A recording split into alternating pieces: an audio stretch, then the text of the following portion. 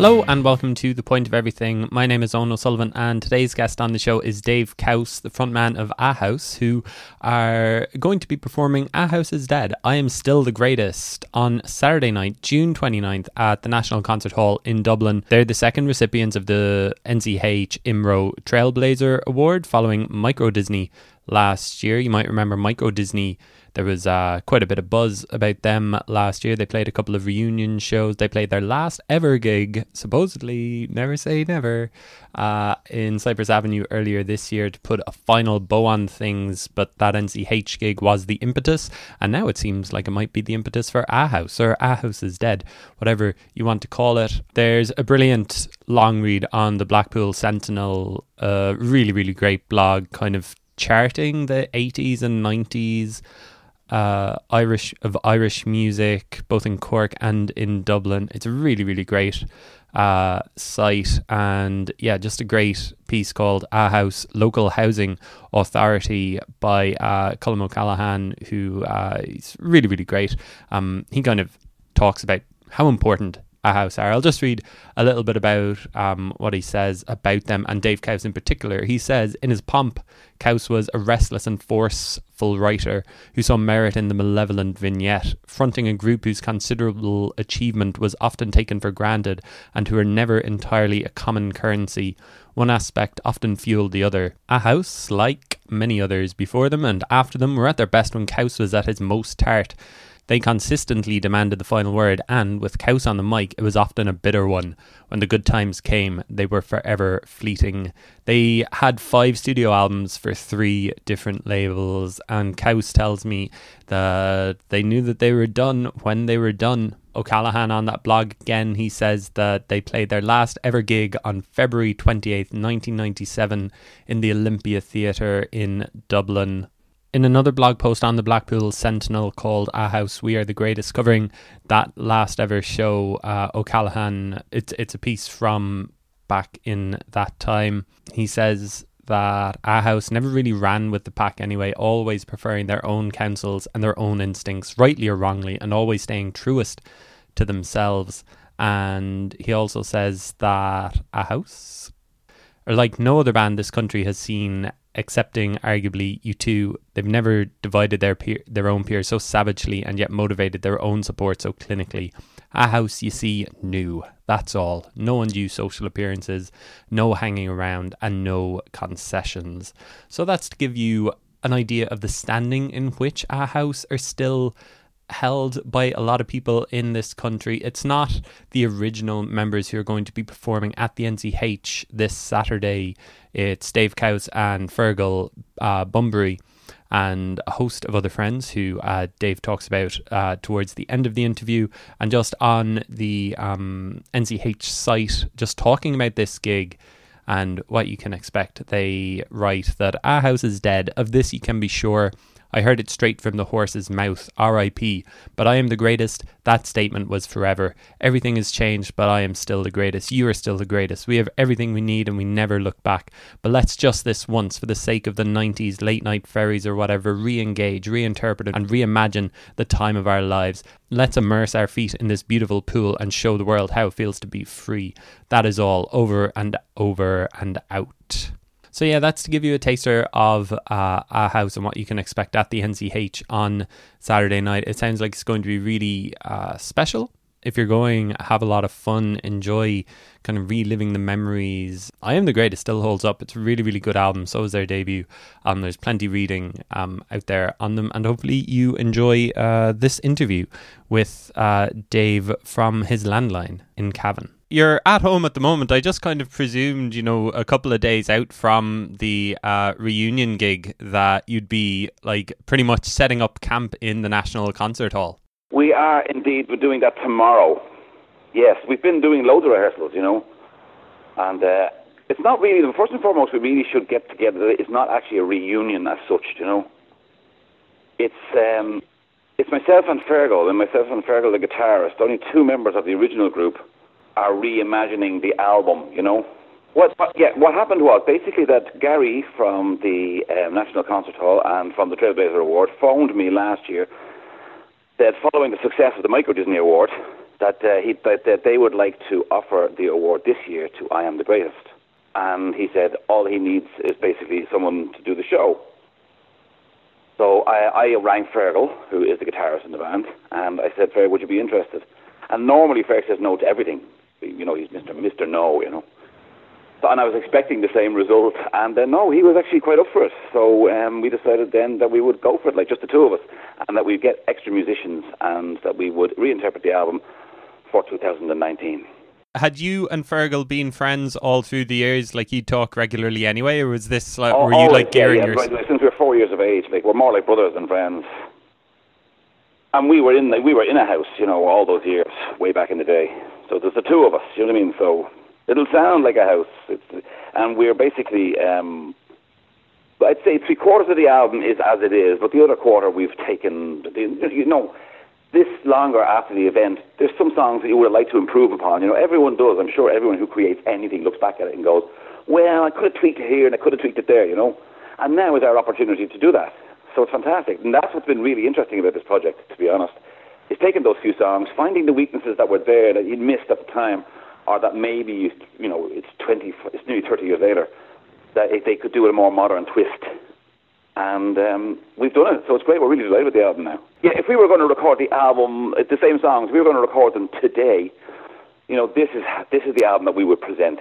And so is the live show actually going to be recorded? Like, have you actually talked about, maybe we should actually release this as like the final definitive? No, we actually discussed that only yesterday, and it was offered, but we are existentialists essentially, and we believe in the here and the now, and that all of the work that's gone into this, the hundreds and hundreds of hours of rehearsals and meetings are just for this moment in time, and that's really important about artistic endeavour as well, you know, is that it is this fleeting thing that just happens. You're there, you're part of it, and then it's gone, you know. And I love that, because when a house broke up in February of '97, it's still one of the most talked about gigs in Ireland. Do you know what I mean? And it's because it wasn't recorded, and it was, you know, this moment that marked this musical note. I suppose in a small way, but it did. You know, we didn't record it, we didn't do anything with it, we didn't re-release it, nothing. So it's over. You were either there or you weren't. And so, like, when that call came last year from the National Concert Hall, did you actually take convincing? Were you like, it's over, it's done, it's finished, it's in the history books? Definitely, yeah. I mean, I was initially, of course, I was very, very flattered. Who wouldn't be flattered, you know? I mean, especially following in the steps of Microdisney. And then, you know, people go, we'd like to award I Am the Greatest, the same award that we've awarded The Clock Comes Down the Stairs. I mean, you know, who wouldn't be flattered by that? And it's a great thing, and I was. But I mean, I was nervous, I suppose, apprehensive, you know, to take on such a big event, I suppose, you know. But then, as I say, I mean, I was talked to Ferg and convinced by him, really, and we decided to do it. What was the conversation like? Was it just simply like, we can't actually perform it exactly as it sounds? We have to... No, we can perform it exactly as it sounds. We can't perform it with the original members of the band. And so you were like, well, we have to do something new with it, modernise it, I suppose. Does it need modernising? No, not all of it. No. Only the bits that we felt could do with a bit of a spruce up. You know what I mean? The certain songs that we thought could be more modern, have a different take on them now. I mean, at the time, we thought, it was 30 years ago, we thought they were fantastic. We wouldn't have released them if we didn't. And I mean, maybe they still are. I don't know. But I mean, we just thought maybe there's some songs that need a bit of a breath of fresh air, you know.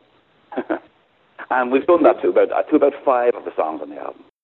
So maybe before we go back 30 years, maybe just talk me through like how the process actually like works for a kind of show like this. I mean, could you even remember the lyrics to all of the songs on I Am the Greatest? No, like, did you have to listen back to the album? Were you like, what were we doing? What's the name of that track? What's going on here? Yeah, an awful lot of that, seriously. But then again, some of it was real muscle memory. It was really strange because, you know, we played those songs hundreds, maybe possibly thousands of times on tour, you know, up and down the length and breadth of England. You know, we toured a lot, you know, and I swear to God, you'd be amazed. Some of the lyrics are just in my head. They're there, and I can't, you know what I mean? And I just turn it on, and they just blurt out. There's a lot of lyrics that, you know, in the same way that, like, Bob Dylan has lots of lyrics insofar as that he just, you know, a lot of the songs are list songs, you know, so there's a lot of lyrics to get through, you know. As they go on, they just list this, you know, like, I don't care, you know, I don't care what the critics say. all that kind of stuff. And then there's just a list of about 100 things that I don't care about. And they're just in there, you know what I mean? And once you just open it up, they just all come flying out, like, so, which is great. Thank God. Do you cringe at some of them? Are you like, no, these don't hold up at all? I'm proud of all the lyrics. Yeah. It's amazing. 30 years later, I'm actually kind of going, no, there's nothing here. There's nothing here that I'm embarrassed with. I haven't changed one lyric, which is great. I mean, it's just refreshing to know that, like, at least I haven't. Musically, we changed them a lot, but lyrically, they haven't changed at all. That must be kind of really nice just for you, like, just kind of thinking, geez, we were definitely onto something back then. Yeah. No, it's brilliant. I mean, as I say, I'm really honoured and flattered that to be asked. I wouldn't have expected it, to be honest, and especially so early in the awards. I mean, in its history, this is only the second award, so to receive the second award is fantastic. I mean, I really wouldn't have expected it. I mean, there's a lot of albums that would have gone before us. So yeah, I am delighted. But there's one song actually. Endless Heart has been updated completely. When you say changing the lyrics, yeah, there's a whole new set of lyrics to Endless Heart. Because, an awful lot of people have died since 1991. So, yeah, I've updated that right up to today. And if someone important dies tomorrow, they're in. Is that one of those songs? I heard someone just talking. I was just asking some people about you guys over the past week. Someone was saying that, like, you didn't love that song. Like, it was kind of almost a throwaway, was it? Or am I just... It was. I mean, it wasn't a proper song as such. I mean, it's not really a song. I mean, not in the definitive way. Most people would think the song is like a verse and a chorus with a lyric and an idea. I mean, it's basically just a list of artists who were dead, but they're still alive through their art. And basically, that's all it was. So it was just this song. It was a backing track. And then I'll tell you what, lads, I'll just call out all these names of these people that have died, made a contribution to the world of the arts. They're now dead, but they live on through their art. How about that? Okay, let's do that. And then I'll give the name when they were born, when they died, and then we put Beethoven in the chorus, and then that's it. And it was just a daft idea, to be honest. And it was on the album, and we just thought, like, because it's such a ridiculous idea, why don't we stick it out as a single? And it just went from there. It took off way bigger than we could possibly expect, Yeah, is that just kind of the music industry, like, in a nutshell? It's almost like a throwaway idea, and that turns into one of your biggest songs. It's like, to be honest, yeah. What do we know? And it's like, when you're the he who dares wins. I mean, we just did it because we just thought it would be fun, I don't know if people do anything like that anymore. I don't know. I mean, it was just a fun and stupid thing to do, but it just took off. I mean, it was the most played record on BBC Radio 1 for a period of 2 weeks. Like, they just couldn't stop playing it. It was played nearly every hour. And it would have charted. It would have charted really high. Only we were so together that we had no records in the shops. Well, that's kind of one of the things that, like, just reading about our house over the past week or so, like, do you kind of get annoyed when you're thinking about that? I mean, like, on the one hand, it's like, wow, we had such a great, like, 10 years or so, maybe just a little bit longer than 10 years. 12, but is there also that... 12, yes, yeah. Is there also that other thing that you hear about, that frustration with the music industry and everything? And you're like, what if? Well, I mean, yeah. What if you listen to the song "I Am the Greatest" itself, I mean, that goes on. I mean, that was in 1991. That's how I felt in 1991, and I still feel that way. I mean, all the great ideas, essentially, even in 1991. I mean, Endless Heart came along, and it was just a different idea. Even then there was room to create something. Because I think a house strived to try and create a sound of their own, a unique thing, you know what I mean? And we did everything we possibly could to try and achieve that. I spoke on records. We had all the crazy ideas. We did a lot of stuff. You know what I mean? That was different to what other people were doing, because we really, really wanted to try and be different. And I think that was the last chance for any band, nearly, because it's so difficult. You know what I mean? Everything now is just derivative of something that's gone before. I mean, how can you create something new now with a guitar, bass, and drums? I mean, it's practically impossible. You know what I mean? No matter what you do, you send 3 or 4 guys into a room, right, and then you say, like, come up with something unique. They'll think they have, but you'll say, well, that's a bit like this, and it's a bit like that, won't you? You know what I mean? Because there's been so many records. I mean, I think that formula is probably just exhausted. And then, of course, it was a massive, the post-punk era then with the invention of the keyboards. Remember all that? Like, there was a different sound, so therefore there was a whole new wave of music that was born from keyboards and from technology, They gave the guitar, bass, and drums a rest. And then the keyboards took over for about 10 years. And that was fantastic. And then they came back to the guitars, and everything, of course, is cyclical. So, but now, I don't know. Who knows? I'm out of the game now for so long, I don't really know or care. I suppose let's go back to like Dublin in the mid '80s, early '90s. Were you two your peers like they're the band who dominate the city? I mean, they still kind of dominate a lot of the discussion about Irish music. Were you like fans, or were you kicking against that type of sound? We were both. You'd be fans of them, but you'd kick against it too because you'd want to try and, you want to try and pave your own furrow. You wanted people to think, well, there's a very unique and different sound coming from Dublin now. There's a band that are very different to everybody else. That's your only hope in this life, in the world of the arts, isn't it? I mean, is to be different to everybody else. I mean, it's the only chance you have. And no one's interested in somebody who's just like somebody else. So who cares? I've heard that before, not interested. But we would respect them and admire them and be fans of theirs, and use them, as a template for, what to do and what not to do. Did you have ambitions? Were you just like, this is just something that we're going to No, we wanted to take over the world, of course. I mean, I don't think anyone gets into a band without that goal, I mean, we wanted to be huge. I mean, it was never to be. And I think the reason it never was is because we were so cantankerous. We really were. We were a very difficult band. We wouldn't do anything. We had this goal in mind. We wanted world domination. We knew how to get it, but we weren't interested in the way that you had to get it. We wanted to get it on our own terms, and we realised that on our own terms we weren't going to get it, but I think that was more important than selling your soul to the record industry. Because that's the only way you were going to get it. What do you mean by that? You have to cross over. You have to cross. I mean, you can be really lucky, be like the Lou Reeds and the Velvet Underground of the world and create masterpieces like that and tell the world to go and fuck itself.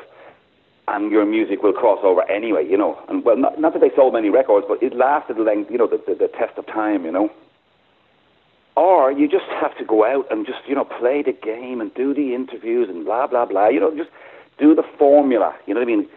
Change your music to be more radio friendly.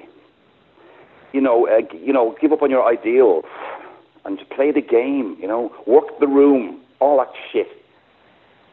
And we weren't interested in doing that, Is there any moment that kind of stands out as like not trying, but like when you did kind of sell out a little bit or anything like that? Or can you say definitively like we never compromised, we never sold out? We did. We tried once. Here come the good times. We kind of tried with that, because at one stage we said we were so, the record companies were constantly at us, I mean? It's just, all you need is that one big radio hit, you just to cross over into a new audience, blah, blah. We were all like, that's bollocks, who needs a new audience? Who cares?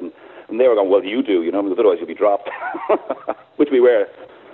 But I mean, we did. I mean, we had the song Here Come the Good Times. We went for it. We said, look, let's just give it a shot. And it didn't work. And we were right. And then we never did again. So, up to that point, we didn't. We just held our ground and said, no, we're just going to make the records we want and hope that enough people like it, Yeah. And like when I Am the Greatest came out, did you feel at the time this is actually the best thing that we've done? It's probably the best thing that we're going to do. Like people will be talking about this album. No, you never feel that. No, you just feel. I mean, we'd made Big Fat Merry-Go-Round and we'd made I Want Too Much. We were immensely proud of I Want Too Much, and that was it. That was just two fingers to the record industry. That record, you know what I mean? Because we knew that we were going to get dropped. I mean, that record was just commercial suicide, but we still made it. And against the record company's wishes. In fact, we went over to an island off the west coast of Ireland so that they wouldn't interrupt us to make the album. And of course, we were correct. We did get dropped as a result of that. Then we went off to make I Am the Greatest. And I Am the Greatest was released in 1991, the same year that Octung Baby was released, and the same year that My Bloody Valentine's Loveless was released. And that was a big year for Irish music. And our little album, our I Am the Greatest, cost 10 grand to make, and Keith Cullen from Satanta Records borrowed that money from his parents in order for us to get that record made, because he loved I Want Too Much, our second album, and we signed to Satanta then, and he borrowed the money from his parents. And if you consider that Loveless cost, whatever, it nearly broke Creation Records, didn't it? I mean, it cost hundreds of thousands. And I've no doubt in my mind that U2's Octung Baby cost the same. And there was our little record costing, what they would have spent on Teabags. And it's today still standing up, and it's still there. God love it for its defiance and its spirit. So, at the time, did we think it was the best thing? No. You're just a band, you're just making music. What's your best? It's just your latest. And like the Dublin music scene around like the turn of the 80s and the 90s, did it feel like an exciting time to be a band? It was. I mean, seriously, in the mid-70s, Jesus, I'm not that old. In the mid-80s, there was a great sense of just a musical explosion in Dublin. You know, in places like the Bagot Inn and in the Underground. There were just bands every single night of the week. Like, you'd be lucky if you were a band and you were rehearsing in a little rehearsal room and you wanted to get a gig. Like, you'd be lucky to get a gig on a Monday or Tuesday night in the Underground. That's how busy it was. And basically, you got your gig and you brought all your mates. You only had to have about 30 or 40 people there. So, you know, your friends would be enough of a crowd. And it started from there. You know what I mean? You might get a few stragglers and a few other people. You know, you might get a good review in the paper and the hot press or whatever. And then you might get some more people. And then before you know it, you filled it. There's 100 people and you're on Thursday night. Are you with me? And then you're on the weekend and the place is jammed. And that's just, everyone started like that. But there were so many bands, there's hundreds of them. And a great scene. It really was a thriving scene. Like, I'm probably putting you on the spot there, but like, are there other bands who, like, you know, you can point to and like, they should have been bigger, they should have been bigger, they like got screwed or something by the record industry? Are there so many bands that you look at and you're just like, what could have been? It's hard to know. I don't know, to be honest. I don't know. I think everyone reaches where they, on some level, deserve to get. You know what I mean?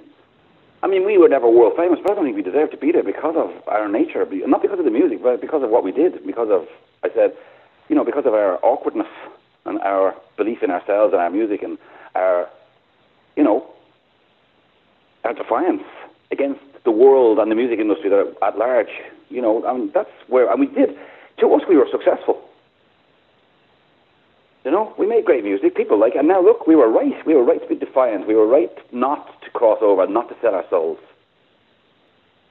Because now, like 30 years later, like someone phones you up to say that a record you made 30 years ago is, you know, is an album of artistic merit, and we believe has gone underlooked to some degree, and we'd like to celebrate it now.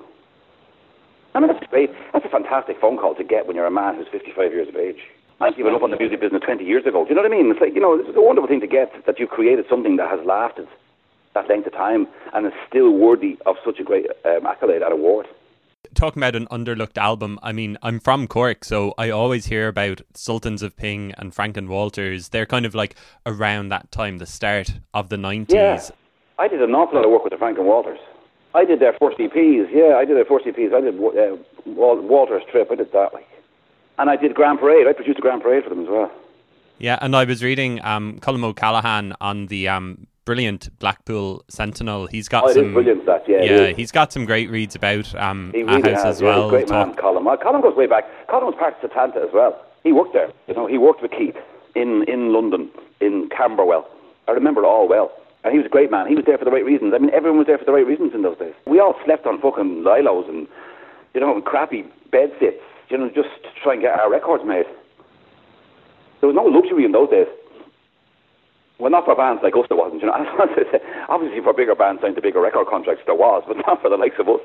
I always kind of hear about, I don't know, it's probably from Cork people that I hear this, about kind of like a Cork-Dublin divide, you know, like, the Dublin bands are up there doing... Oh, yeah. Doing their thing. Not really. Like, I mean, I think that's just hearsay, to be honest. I don't think there's anything in it. Like, I mean, if you look at myself and the Franks, now we would always have such crack slagging, you know what I mean? They'd flag me, they're using a Dublin producer, you know what I mean? And I'm working with a Cork band, and we got on famously, like, really well. Like, I did a renewed interest in Happiness as well, actually.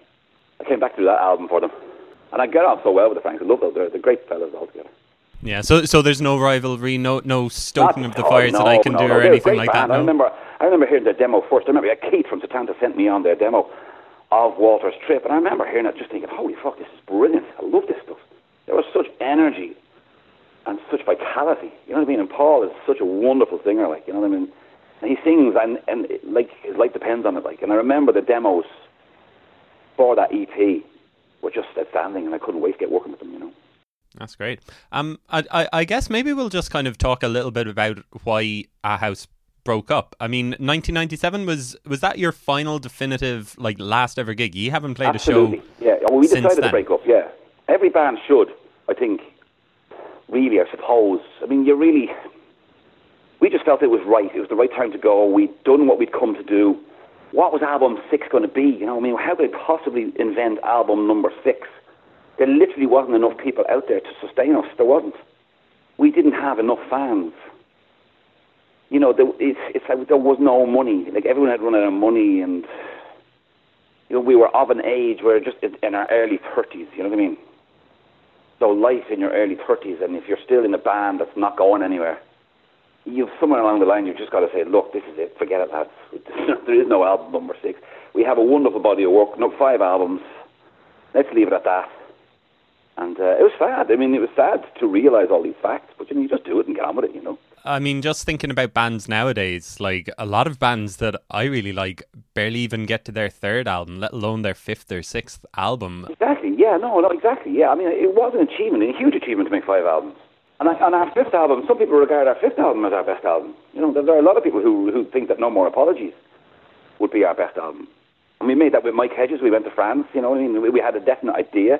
It was much more low-key. It was much more acoustic. It was, you know, a lot of the aggression was taken out of the band, like, deliberately, you know, and we focused more on melody and that kind of stuff. So, you know, every album has to have an idea. You have to reinvent yourself every single time, you know. You can't just go on and make another album that you just made. There's no point in that, like, you know. So it has to be a different sound, a different idea behind it.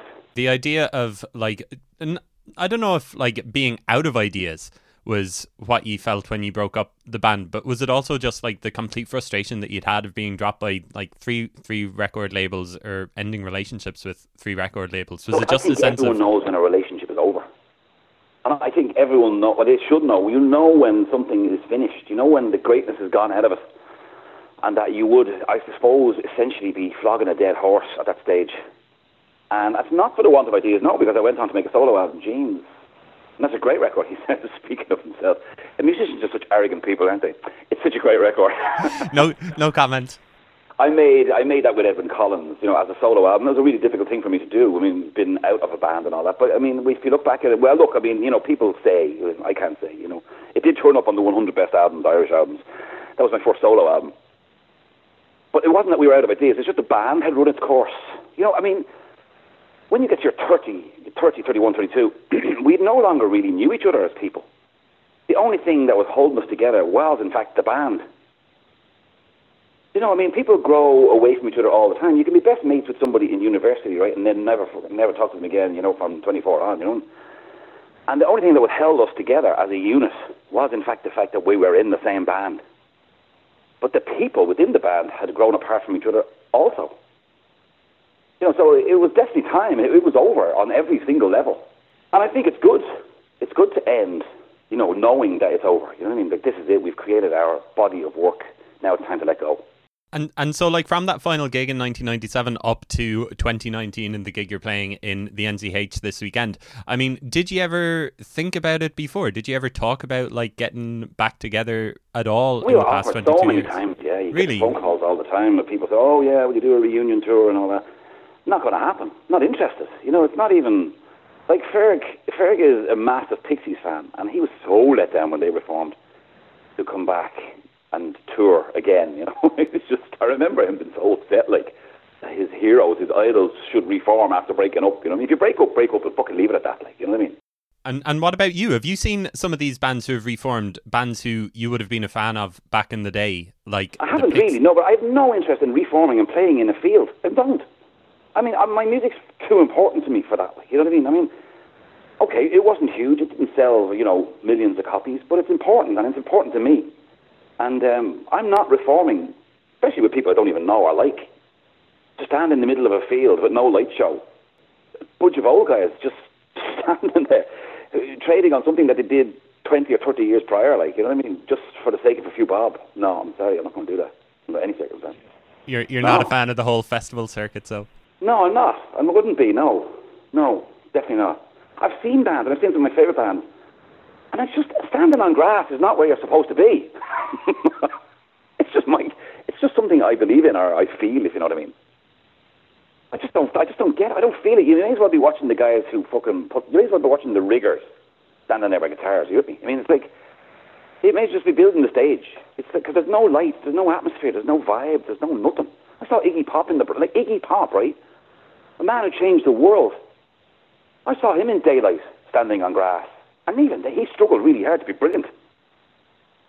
Even even though I could see him doing his utmost to try and impress people, and of course he's Iggy Pop, so he was great, but I mean, can you just imagine how great he would have been if it was indoors with a roof?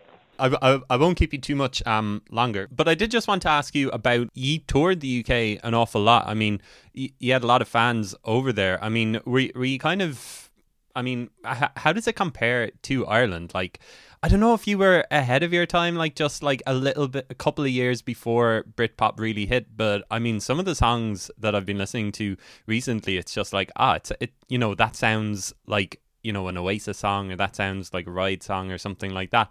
I mean, was the reception over there great? Did you really enjoy touring the UK, or was there... Yeah, of course we did, yeah, it was fantastic. We loved it. We spent most of our time in the UK, so I don't know. I mean, I don't know if there's anything in it. I mean, whether it's just me or it's a theory. I think had we been an English band, possibly we would have been bigger and more received over there.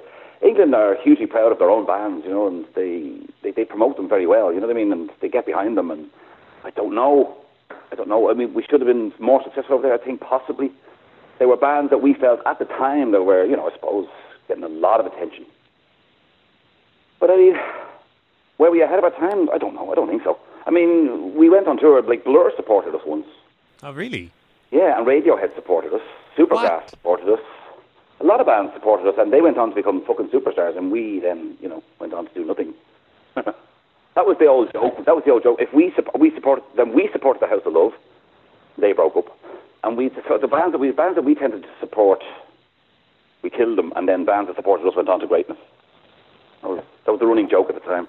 I always find it interesting hearing about these kind of like not anomalies, but like interesting little bits like Blur and Radiohead supporting you. I mean, when you're watching them on support, if you were even watching them, if you were just like in the back having a couple of cans before your own show, yeah, and missing them. Yeah. No, I don't remember Creep. I remember it well.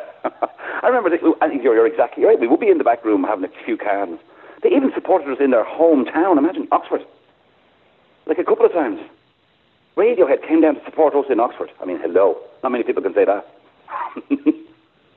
and I remember Creep. I remember hearing that song, and I'm thinking, geez, that's a pretty handy tune to have there, lads.